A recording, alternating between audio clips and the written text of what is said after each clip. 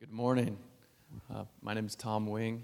I'll be reading today's passage from the Gospel of John, chapter 1, verses 1 through 18.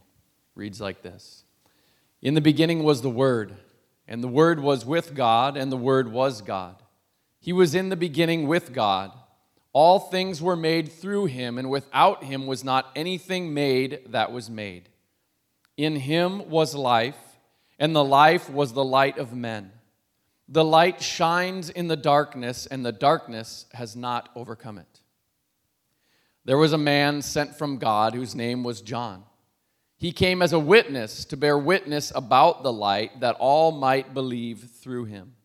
He was not the light, but came to bear witness about the light. The true light, which gives light to everyone, was coming into the world. He was in the world, and the world was made through him, yet the world did not know him. He came to his own, and his own people did not receive him. But to all who did receive him, who believed in his name, he gave the right to become children of God, who were born not of blood, nor of the will of the flesh, nor of the will of man, but of God. And the Word became flesh and dwelt among us, and we have seen his glory, glory as of the only Son from the Father, full of grace and truth. John bore witness about him and cried out, "This was he of whom I said, 'He who comes after me ranks before me, because he was before me.' For from his fullness we have all received grace upon grace. For the law was given through Moses, grace and truth came through Jesus Christ. No one has ever seen God, the only God who is at the Father's side. He has made him known." This is the word of the Lord. Well, good morning, church. We have a lot of people who are sick or out of town. I'm glad that you all are here. Thank you for being here this morning. I appreciate it. This is our last sermon in a series that we've been in, our Christmas series, our Advent series. And one of the things that we've been doing is we've been looking at Christmas through the Old Testament tabernacle. And I was a little intimidated by it at first because, the tabernacle doesn't just sound very Christmassy.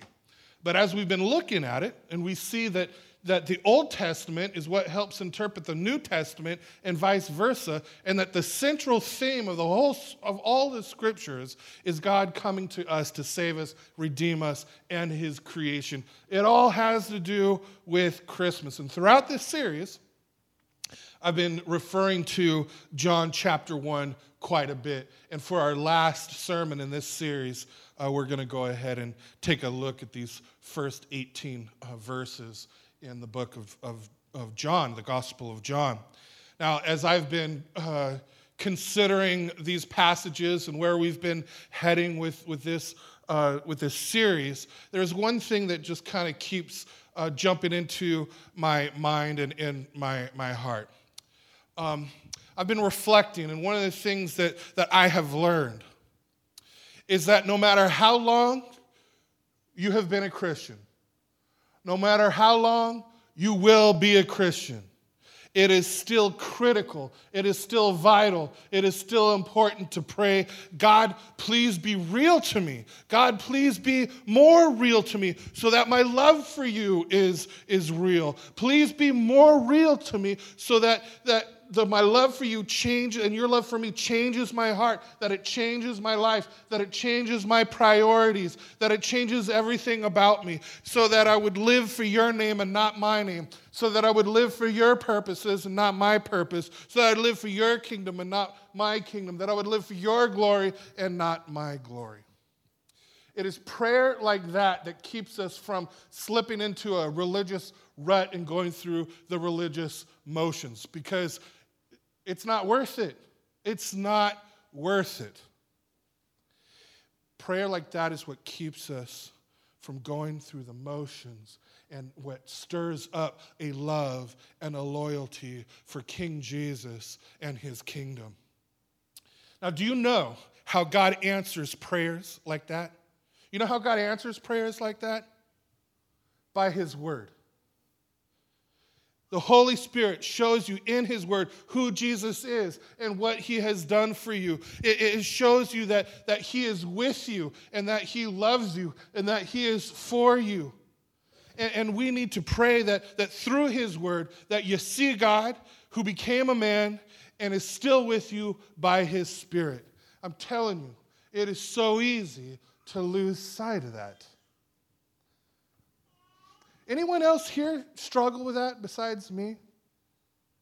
No, it's just me. I think we all do, right? We all struggle with that. And I pray that God does a work in our hearts this morning. There's a brilliant book by a brilliant guy that I refer to from time to time. It's a classic book called Knowing God. And it's brilliant because it's written by J.I. Packer.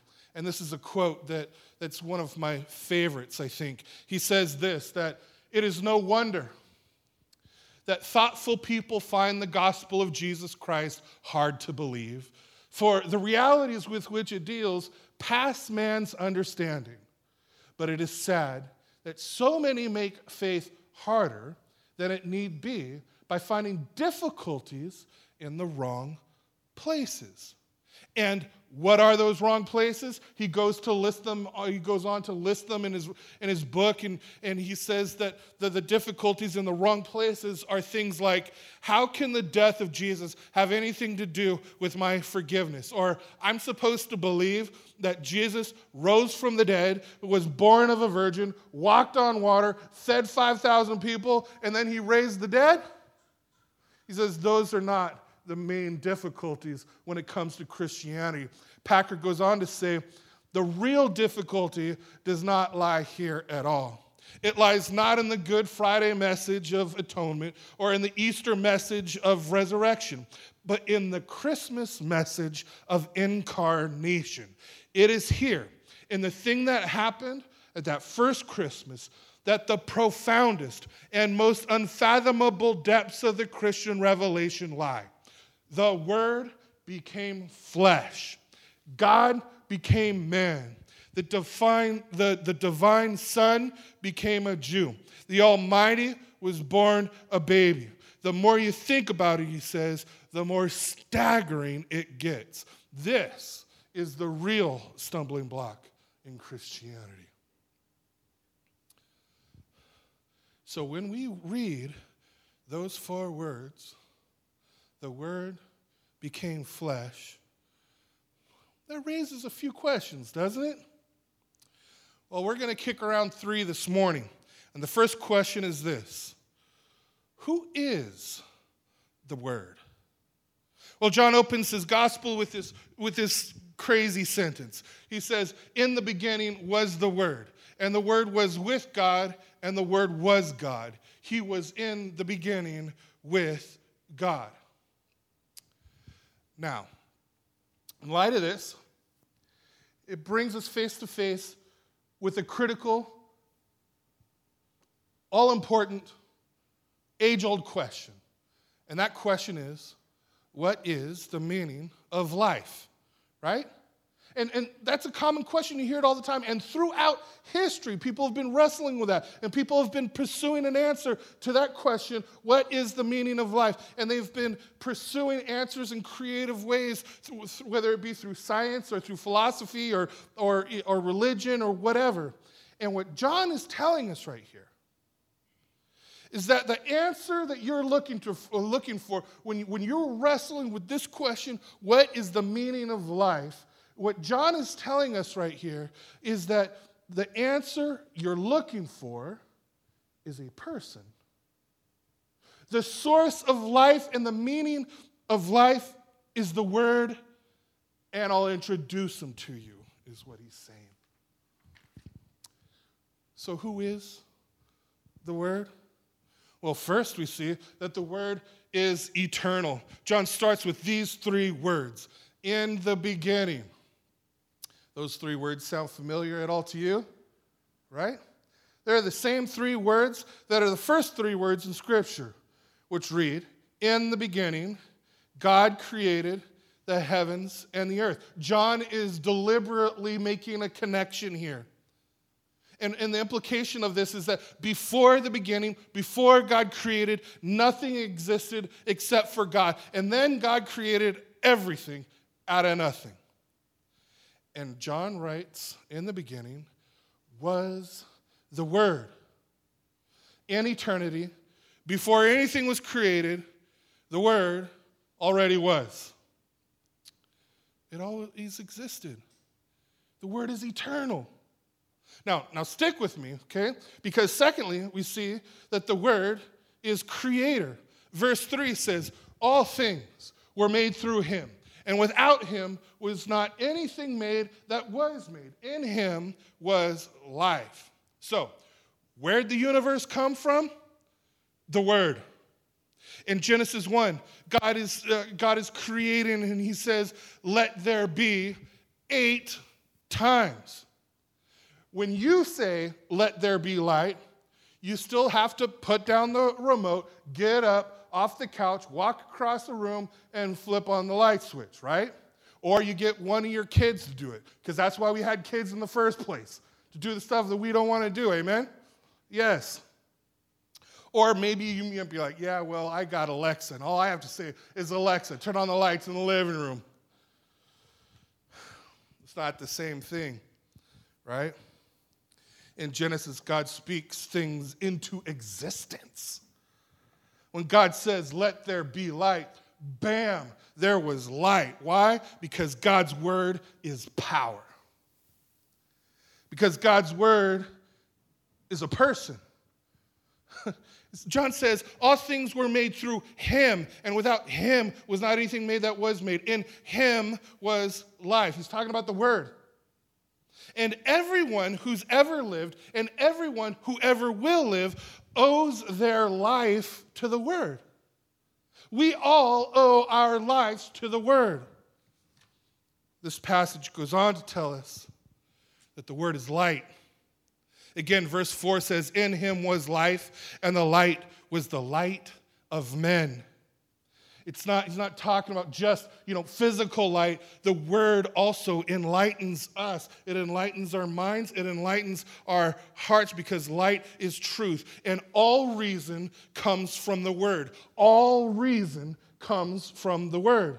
It sheds light on our spirituality to dispel the darkness of sin and to dispel our unbelief. And John writes in verse 5, the light shines in the darkness, and the darkness has not overcome it. I mean, we see this even in the physical world, where a tiny little flame can dominate a dark room. It's the same spiritually, thank God. We need to know that today. We need to be encouraged. We don't just have a little light, we have the light of the world. Finally, the Word that John's talking about, the Word is God. And so now we're neck deep in theology. Look at verse 1 again. The Word was with God, and the Word was God. And verse 14, which we read so many times, says, and the Word became flesh. The Word became flesh. That statement right there is the most mind-bending statement of all time.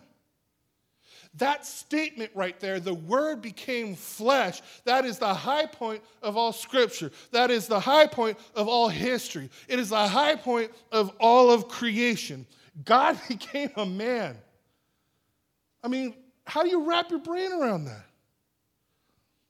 That's why Packer says the gospel confronts us with this as the supreme mystery. The Word became flesh. So, let's go ahead and pretend we all understand that. Okay? Now the question is, why? why did the Word become flesh? And here's what I want for us to do. Maybe you've been part of a church for a long time, and you've heard that phrase over and over and over again, the Word became flesh, and you've heard it so many times, you're so familiar with it, you don't even think about it anymore. You don't even ponder it anymore. It just goes in one ear and out the other. I want us to ponder that and be moved by that. Wrestle with any confusion that gets stirred up. And then we'll end up knowing God better. And then you having a stronger faith and then a stronger love and loyalty for King Jesus and his kingdom. So I'm hoping that's what's happening in our hearts this morning. And so that's why we ask the next question, why did the Word become flesh? Verse 14. The Word became flesh and dwelt among us. And we have seen his glory, glory as the only Son from the Father, full of grace and truth. Now, I've quoted this verse as we've been going through this tabernacle series. He dwelt among us can be interpreted as he tabernacled among us, which means that he set up his tent to live with us. He moved into the neighborhood. He pursued us.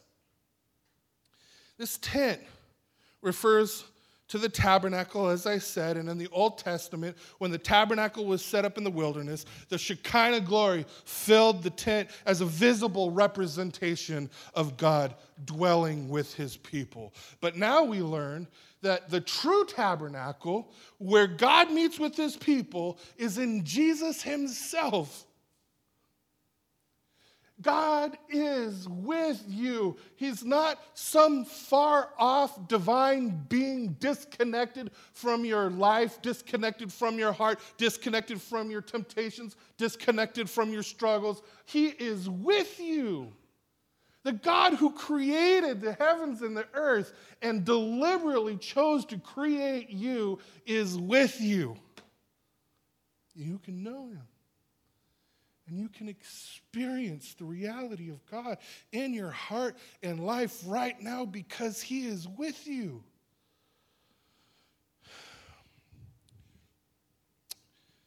Now, why did God come to us? Why did Jesus come to us? First, to make God known. Verse 8, no one has ever seen God, the only God who's at the Father's side. He has made him known. Now, Jesus is called the Word because he reveals God to us. In John 14, listen to what Jesus says to his disciples. He says, if you really knew me, you would know my Father as well. From now on, you do know him and have seen him. Philip said, Lord, show us the Father, and that will be enough for us. And Jesus answered, don't you know me, Philip, even after I have been among you such a long time? Anyone who has seen me has seen the Father. So what this means right here is that the life of Jesus shows us exactly what God is like. The life of Jesus shows us exactly what God is like. If you lived in Jesus' day and you wanted to see what God was like, you'd watch Jesus. But what do we do here and now in 2019 and in the coming year, 2020? How in the world are we going to see what God is like? Well, you see him through the eyes of those who saw Jesus in person and wrote about it. See, in the Gospels, you see the Creator and his power as he calms the storm and he walks on the sea. You see the light of the world as he heals the blind and he casts out the powers of darkness. You see the source of all life as he stands at the tomb of Lazarus, who is dead for 4 days, and commands him to come out, and he does. That's how we see God. It's through his word. The word became flesh to make God known, but also the word became flesh to bless God's people. Verse 16, from his fullness we have all received grace upon grace. Jesus came to us to bring you grace. He came to us to bring you grace. And we see it in his selfless life as he loved and served people. And we see the fullest revelation of God's grace at the cross. When we look at the cross, we can be reminded that this is grace upon grace, wave after wave. No shortage of his grace. No rationing of his grace. It is just a flood of grace represented by the cross. It's on the cross that this is crazy. It's on the cross that the Creator was crucified by his creation. The God of life died. The light was snuffed out by the darkness. The one who was with God in the beginning cried out to the Father, and there was silence. The one who breathed life into each of our lives, the one who sustains the life every single second of every single day by his own authority, loosens his grip, and he dies on the cross. For you. He did that for you and for me.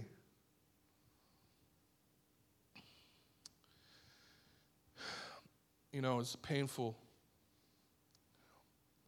and as much suffering that was endured when being crucified,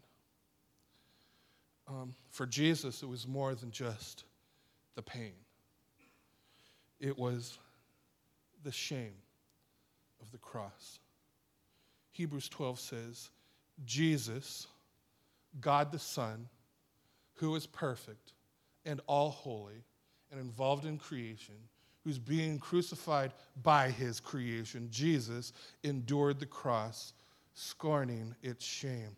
This kind of death was reserved for the worst of all criminals. In fact, when you saw somebody crucified, you would come to assumptions about who was on that cross and what kind of people they are. That was part of the culture. People considered, scum of the earth. It was so shameful that it was illegal for Romans to crucify their own citizens. And God chose to endure that at the hands of the people that he created. And this brings us to the so what question, right? The question is, how will we respond? It is this question we can't get around. There's no getting around this question. In light of the truth of who Jesus is, in light of the truth of what he's done, in light of the grace that he has shown all of us, in light of his glory and his kingdom, we come face to face with this question, and there's only one of two responses. This passage shows us the first one. It says, some did not receive him. Verse 10, he was in the world, and the world was made through him, yet this world did not know him. He came to his own, and his own people did not receive him. John says that from the beginning, God has been planning and creating life for all of us, life the way that it was meant to be, in close, intimate, personal relationship and experience of our triune God. His creation was perfect and revealed who he is, but the people he creates and loves says to him, their creator, who are you? We don't know you. He came to his own, and his own did not receive him. Here's what's important to understand here. Let me just kind of meddle a little bit, okay? Both non-religious people and religious people reject Jesus because of self-righteousness. Now, if you're a Christian and you say, I don't reject you, I accepted him, what are you talking about? Every sin that we commit is a rejection of Jesus. and trusting him and his authority. We might not even be conscious about it. We could do it subconsciously. And the self-righteousness part comes into play because we will decide for ourselves what is right and wrong. Both non-religious people and religious people reject Jesus because of self-righteousness. And the reason I can point this out is because I know it in my own heart.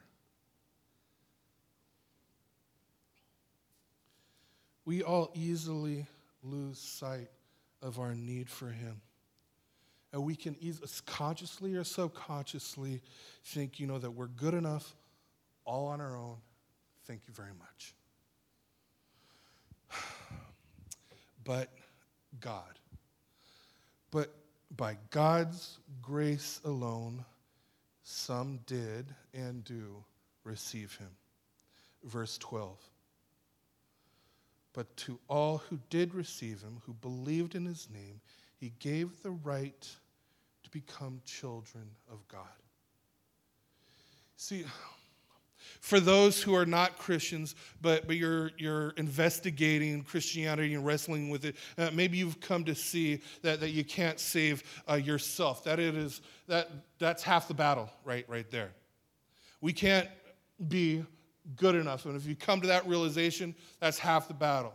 Maybe you feel lost and now you're desperate for grace. That is a loving that is a gracious self-awareness given to you by God so that you don't continue to wander, in the dark. The question is, if God has opened your eyes this morning, will you receive him? Will you give your life to him and your heart to him and your soul to him? Will you trust him as your deliverer, the one that took our punishment on the cross so that we would never be punished? Will you trust him today? Will you follow him? Will you finally start your relationship with him? He's been calling you to himself your whole life, and today you're hearing it through me. You need to know that I grew up in a pastor's home, a Christian home, and for most of my life, I didn't see my need for the cross. God had to show me. I didn't become a Christian because I was wiser than anybody else. I didn't become a Christian because I was smarter than anybody else. I didn't become a Christian because I was better than anybody else. God, by his grace, had to open my eyes and open my heart. He had to show me that I was so sinful that it took nothing less than the death of God the Son to save me. And then he was glad to do it. See, if we get that, it changes your heart. It changes the way that you live. And the world becomes a more loving and gracious and beautiful person because you are becoming more like Jesus. The kingdom of God advances because some did receive him and still do. And if you do receive him, pray that he becomes more real to you. And keep praying that for as long as you live. And prayers like that happen best in community. Community that is centered on Christ and his word. As we pray and worship and meditate on his word together. Now, let me give you just one practical tool. There's just a billion I can choose from. But this one has, I think, been significant. I've recommended it to you before. I want to recommend it again today. Something tangible, something that you can put into use like right away. Take a note of this website. The website is thecbrjournal.com. Thecbrjournal.com. Now, it's not just another reading plan.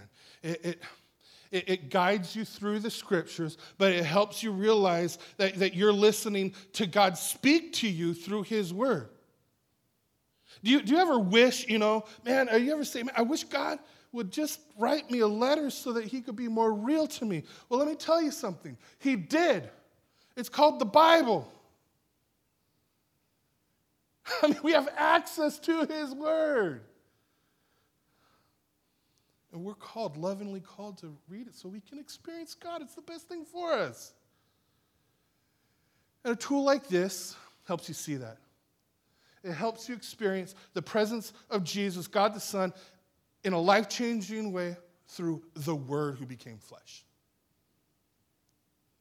And, you know, if you can't afford the $8 and change or whatever, let me know and I'll hook you up. I'll close with this. I happen to agree with J.I. Packer. The difficulty with which the gospel confronts us is found in those 4 words. The Word became flesh. That is the major and main difficulty. Jesus was fully God and fully man. And the more you think about it, he says, the more staggering it gets. This is the real stumbling block in Christianity. And then he goes on to say this. But once the incarnation, God becoming a man, once the incarnation is grasped as reality, all of the other difficulties dissolve. I love that. Once the incarnation is grasped as reality, all of the other difficulties you could possibly think of and that frustrate you, once you come to grips with the incarnation, the Christmas story, the Word became flesh, all of those other difficulties dissolve. Because here's the deal. If Jesus is the eternal Word, if Jesus is the creator of all things, then of course his life would be filled with miracles, right? If he is the source of all life, then of course he rises from the dead. And if he is the source of unconditional love, of course he's going to share that life and love with us and then call us to share that life and love with others as well. Once we grasp that Jesus is God in the flesh, it is unreasonable. It becomes unreasonable for us to reject any of this. You realize that it all hangs and fits together. It is a profound mystery, no doubt about it. But this mystery, once grasped, once it's spiritually discerned by the Holy Spirit, this right here is what makes sense of everything else. This is where you start. I don't know what objections that you might have, what you're wrestling with. You know what? Put them on the back burner for a minute and wrestle with this. So how will you respond? Will you receive him or receive him not? I plead with you to receive him. I plead with you to trust him. I plead with you to know him and to know his truth, his love, and his grace. And I plead with you to share that same truth and love and grace with as many people as you possibly can. Amen? Amen. Would you bow your heads with me?